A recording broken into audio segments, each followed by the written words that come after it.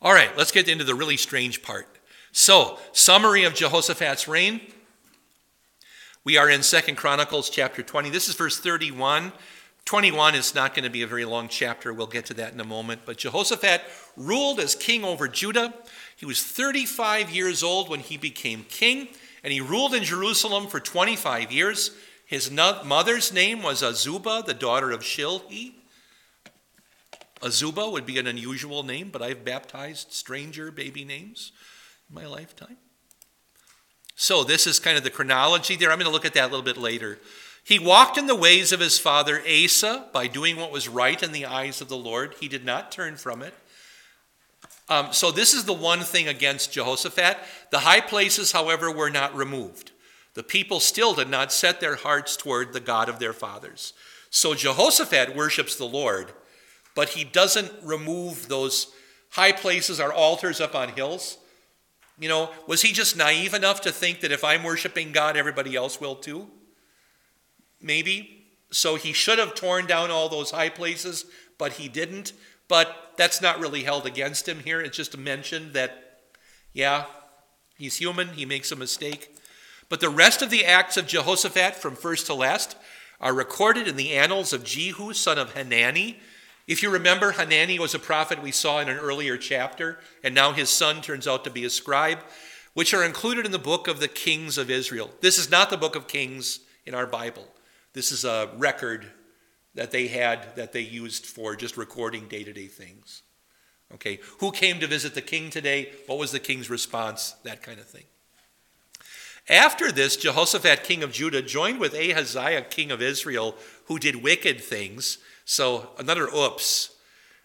He doesn't become wicked himself, but he joins in a public act with a wicked king. He joined with him to build ships to go to Tarshish. They built the ships in Ezion Geber. And my question is, why would you build ships headed for Tarshish at Ezion Geber? Tarshish is on the coast of Spain. And Ezion Geber is on the Gulf of Aqaba, which leads into the Red Sea, which dumps into the Indian Ocean. So it's a little bit like saying, I want to go to Japan, and so if I could build boats in San Francisco or New York, I'm going to pick New York. You know, there are, by the way, there are no canals. So that's the strange thing about this decision. Let's just take a look at what it would actually look like. So there's Ezion Geber. He wants to go to Tarshish. And that means he's going to have to do this with his ships. Oh, and by the way, the Cape of Good Hope, which is where a lot of shipwrecks happen. And why did they call it Good Hope?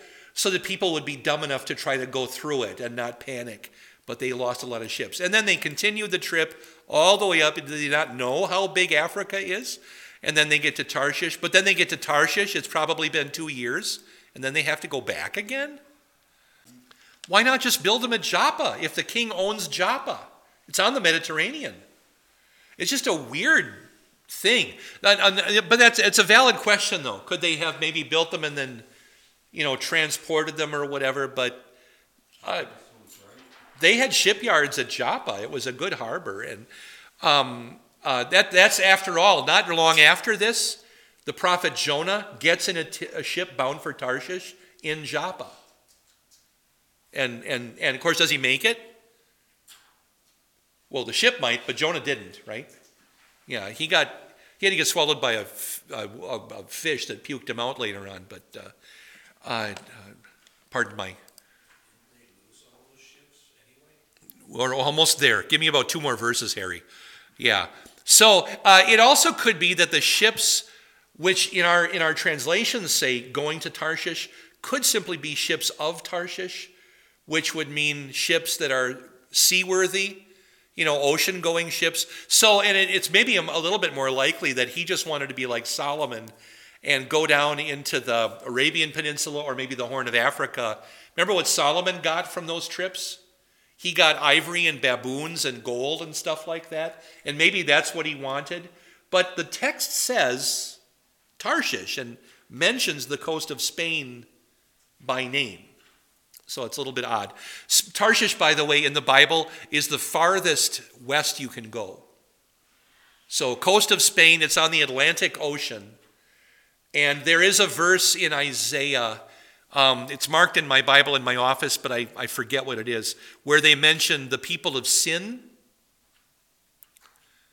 That's as far east as you can go. Who are the people of Sin? Chinese. Yeah. So that's and also the farthest north mentioned in the Bible that I know of is where we get the prophets. Some of the minor prophets mention, what do they call them? But it's basically the steppes of Russia. There's a name for those folks. And then you get down here to places like Sheba, I guess, which would be about halfway, not even halfway down Africa. But that's kind of the north, south, east, and west of their worldview at this time. Solomon had islands where he did build ships. This one, the Fortress of Solomon, is that thing up on top is not built by Solomon. That's a Crusader fortress built against Saladin back in the thousands A.D. But there's another island not very far by that's called Pharaoh's Island. That was a shipbuilding island in this part of. This is just off the coast of Ezi and Geber. This photograph is from the 1890s, I think. You see two Arabs there in the foreground. However, another prophet comes, Eliezer, son of Dodavohu from Mareshah, who prophesied against Jehoshaphat, because you joined with Ahaziah, the Lord has destroyed what you made. The ships were wrecked, and so they were not able to go to Tarshish. So that's what you were thinking of, Harry. That's exactly what happens. So his navy is wrecked.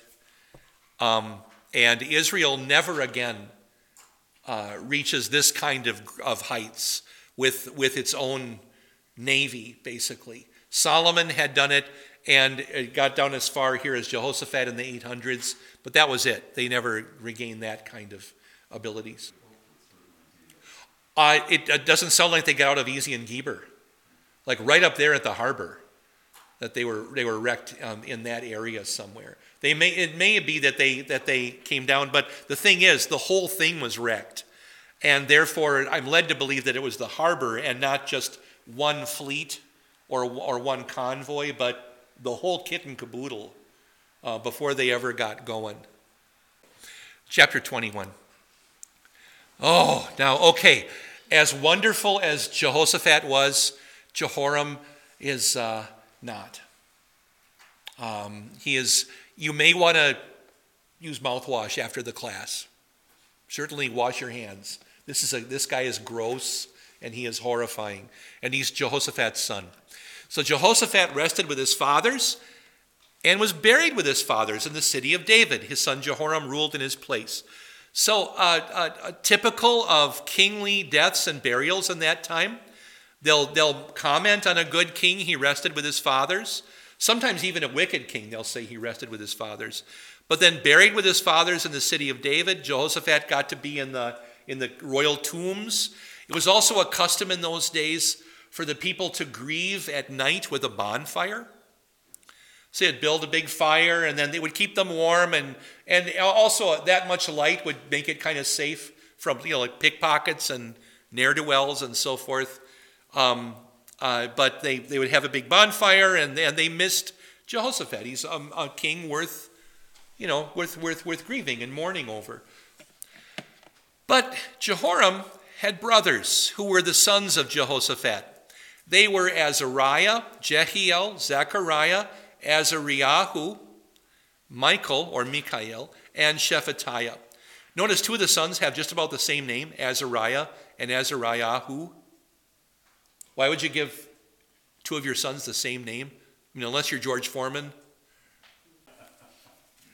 Their father gave them many gifts. So Jehoshaphat does what Solomon had done. David had not done this. David made the mistake of not giving his sons anything to do. Solomon learned from that, and Solomon spreads his sons out around the kingdom, makes them basically princes in fortified cities. They have something to do. You can be governor of this city, you can be governor of that city. Jehoshaphat does the same thing. He spreads out his sons, makes them governors, and one of them happens to be the oldest, is going to be the next king. So he gave them many gifts, silver, gold, valuable possessions, as well as fortified cities in Judah. But he gave the kingship to Jehoram because he was the firstborn. What would be the gospel lesson to read with this if this actually were an Old Testament Sunday text? What about the parable where the king starts handing out cities? You know, you've done well with your mina, now take charge of 5 cities. That kind of thing. It just reminds me of it all the time. And although this is just, the story is so horrifying that, I mean, maybe I'll do it someday, but probably not. This is a tough one. So Jehoram's going to be king. Then dad dies. Evidently, Jehoram and his father Jehoshaphat reigned together for a few years. He was sort of on the throne with dad and learning everything along with dad. And then this happens. Jehoshaphat dies. Jehoram ascended to the throne of his father and strengthened his position. Then he killed all his brothers with the sword and also killed some of the officials of Israel. Had this happened before? Can you think of who did it before Jehoram? It was one of the judges. So in the book of Judges, we have 13 judges. 12, and then one of the 13th is the son of one of the 12. But the 12 seem to be from each of the 12 tribes. There's even a pattern to how they're described in the book of Judges. It's a fascinating study of the way the book of Judges is constructed by the author. It's just amazing. But one of the great judges, Gideon, has a terrible son named Abimelech, and which means my dad is king. That's what Abimelech, it's maybe a title he took for himself. When Abimelech, after Gideon dies, Abimelech seizes power as if he's going to be king, not judge. And he puts all 70 of his brothers to death on the same stone. I think it's called the Stone of Oreb. And it's just a hideous, murderous, bloody act. And eventually he is overthrown and killed and so forth.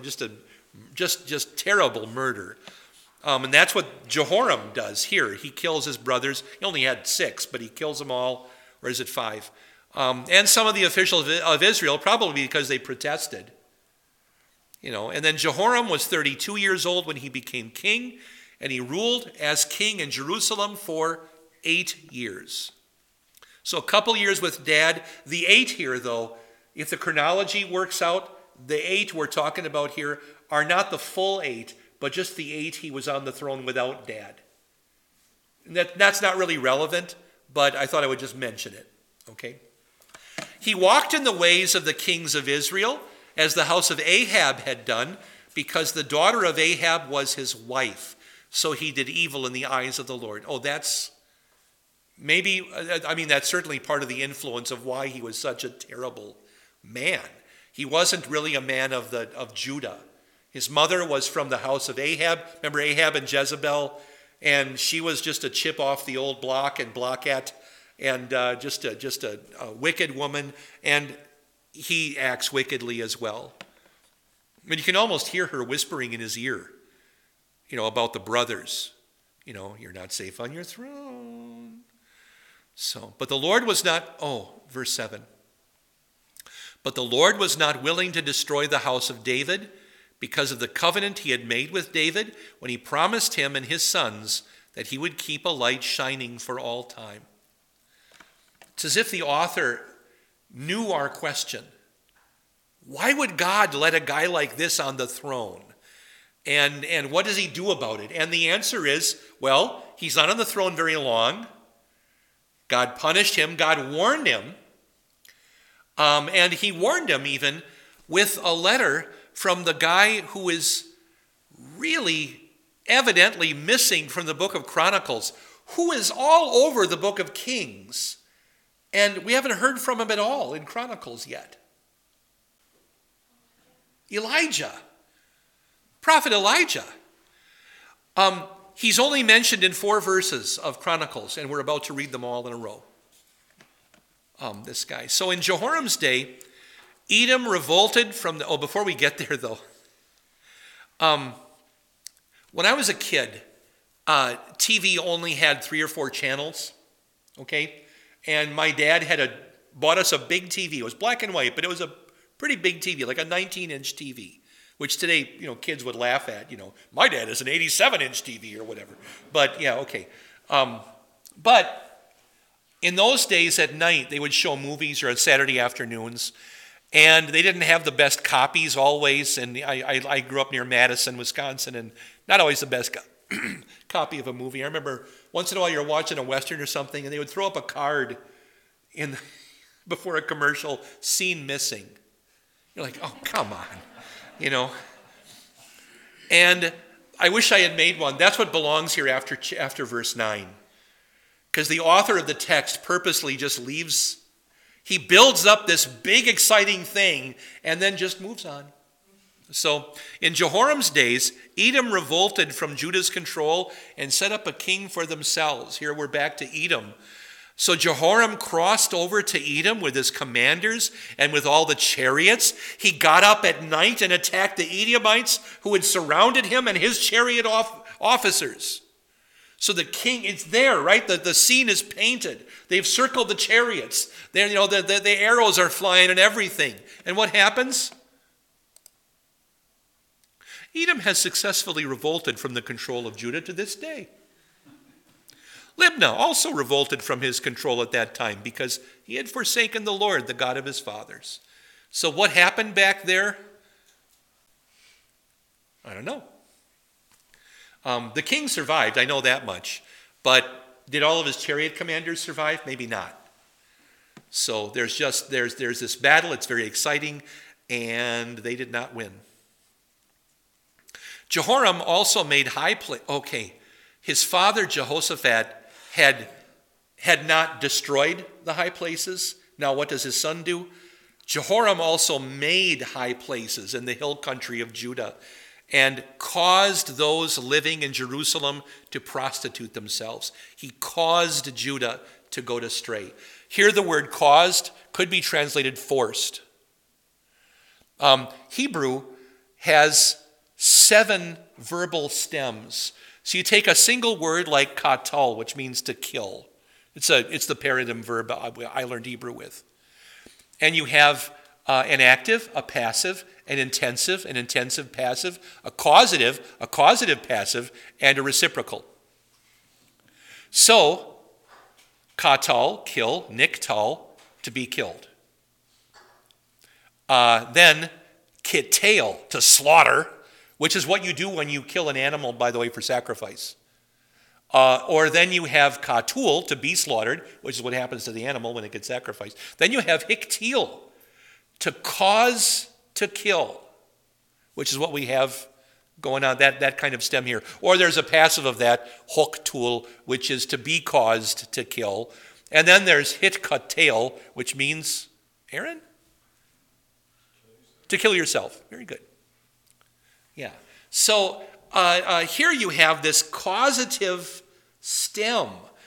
He forced people to prostitute themselves. He forced Judah to go astray. Can parents force their children to fall away from God today? Oh, it's pretty easy. Don't take them to church, complain about church, disagree with doctrine all the time, and just basically be opposed to everything that your parents taught you. And what are you going to spawn? A little brood of unbelievers. How many generations does it take? 1. Mine. This one. The crisis is always my generation, my household, this next Sunday. That's always the crisis of faith in my family. What will happen this Sunday? Or, in our case, because it's Advent, tomorrow. With our Wednesday services. That's the crisis. A letter came to him from Elijah the prophet, which said, wouldn't it be cool to have a copy of this letter? Well, remember who it was sent to? Do you think it survived?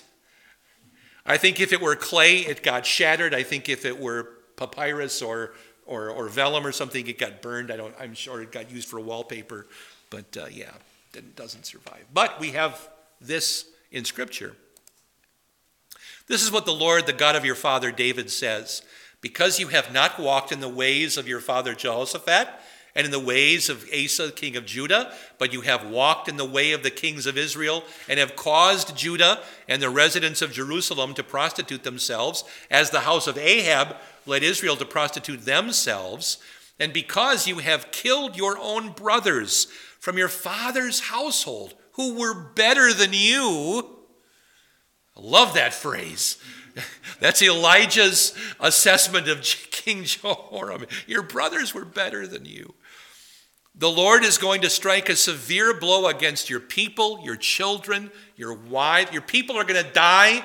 Your children and your wives are going to get carried off into exile. Your possessions are going to get taken away. You yourself will have great pain from a disease of your intestines until your intestines fall out, because the disease is going to last so long. Yeah, we don't preach on this very often from the pulpit. That is not a Sunday school lesson, yeah. My question is, where was Elijah at this time? Well, the when is pretty easy to figure out, because as you turn the page from 1 Kings to 2 Kings, we're at this moment in time when Jehoram has just become king. He has just begun to reign. The other guy, Ahaziah, is the king up north. There's a little thing about Ahaziah at the beginning of 2 Kings, and then Elijah is taken up into heaven. So this letter is sent by Elijah as you're turning the page from first. It's almost as if it were the bookmark, and it falls out of your Bible. That's where this letter falls, between 1 Kings and 2 Kings. And where was he geographically? Elijah was a prophet in the north, especially around Samaria and Mount Carmel, of course, where the big battle, the showdown against the prophets of Baal happened. But now he's at Bethel. That's where he's going at the beginning of 2 Kings chapter 2, when he's going to go and be taken by fiery chariot up into heaven. He and Elisha go from the school of the prophets, the seminary at Bethel, to the school of the prophets, the seminary at Jericho. He rolls up his cloak and slaps, like you used to do when you were naughty in high school in the gym, in the locker room. You'd flip up your towel. You're really smiling about this. And you'd flick people. He does it to the Jordan River. And for the third and fourth time, a body of water parts in the Bible. So the first one was the Red Sea. 2 million Israelites walked through. The second time was when the Israelites crossed into the promised land from Moab into Canaan. They cross from Jericho. The Jordan rolls back and they cross on dry land. The third and fourth times are here. Elijah and Elisha get to the Jordan. He touches it with his cloak, and it parts, and they walk across on dry ground. Elijah's taken up into heaven, or Elijah's taken up into heaven, and Elisha does it again when he comes back across the river for the fourth time. So that's where they are, and that's when this happens. And now what happens? The Lord stirred up against Jehoram the hostility of the Philistines and the Arabs who were next to the Cushites. So from what compass point are these enemies coming? This is the southwest. Yeah, down from Egypt, basically. They came up against Judah, successfully invaded it, and carried away all the possessions found at the king's palace, as well as his sons and his wives, exactly as Elijah had prophesied. None of his sons were left except Jehoahaz, the youngest. They leave behind a kid, and the kid's going to end up being the next king. After all this, the Lord struck Jehoram with an incurable disease in his intestines. Forgive me, I didn't look up what this might be. I really didn't want to know. Some things I just don't want to know. He suffered day after day until the end of the second year, so it was a 2-year You know, the thing about your intestines is, what do you have to do to stay alive? You got to eat and drink, and so you have to use your intestines and this pain. Until the end of the second year when his intestines fell out because of his disease. So there it is. You can't put him back, you know. He died in great pain. His people did not make a bonfire for him like the fires for his fathers. He was 32 years old when he became king. He reigned as king in Jerusalem for 8 years. He departed without anyone regretting it. What an epitaph. Not going to miss him. He was buried in the city of David, but not in the tombs of the kings. So that's the judgment here at the end of Jehoram, son of Jehoshaphat. I have a typo here, I'm sorry, but so no customary bonfire, no royal burial, no regrets from that should be anyone. So nobody was sorry to see him go. For those who are watching the video who would like to pause this screen, I've got a little chronology here, but I'm going to move past it for the class that's here. I'm sorry. But I want to go back to this wonderful verse 7. Why did this happen? What did God have in mind? Well, the Lord was not willing to destroy the house of David. In fact, Jameis, I'm going to come up and read this into my microphone. Would you read verse 7 for us? Go ahead. But the Lord was not willing to destroy the house of David because of the covenant he had made with David, when he promised him and his sons that he would keep a light shining for all time. Sometimes the Lord works despite us. Yeah, thank you very much for that. I'm sorry that our time has run out. I wanted to make some applications. I have to try to remember that in the future to set aside more time. But there is one thing I want to share with you, and that is beginning Mondays in January at school. I think the first Monday of January we don't have school. And then after that, I'm going to begin a new Bible class at St. Paul's School at 2 o'clock on Mondays.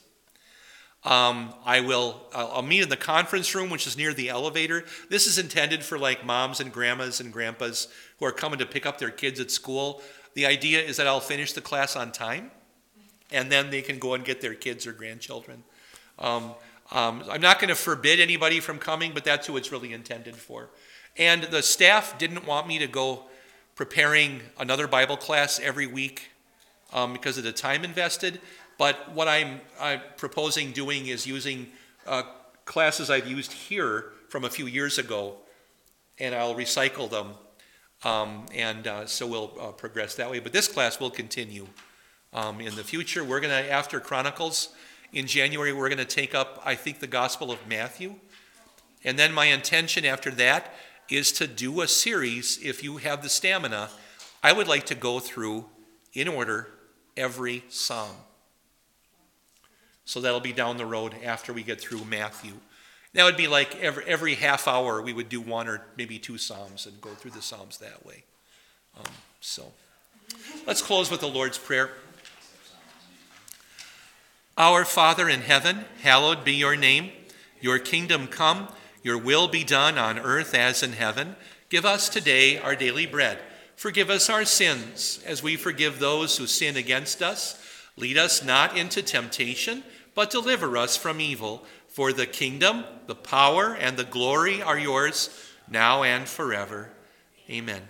God bless you.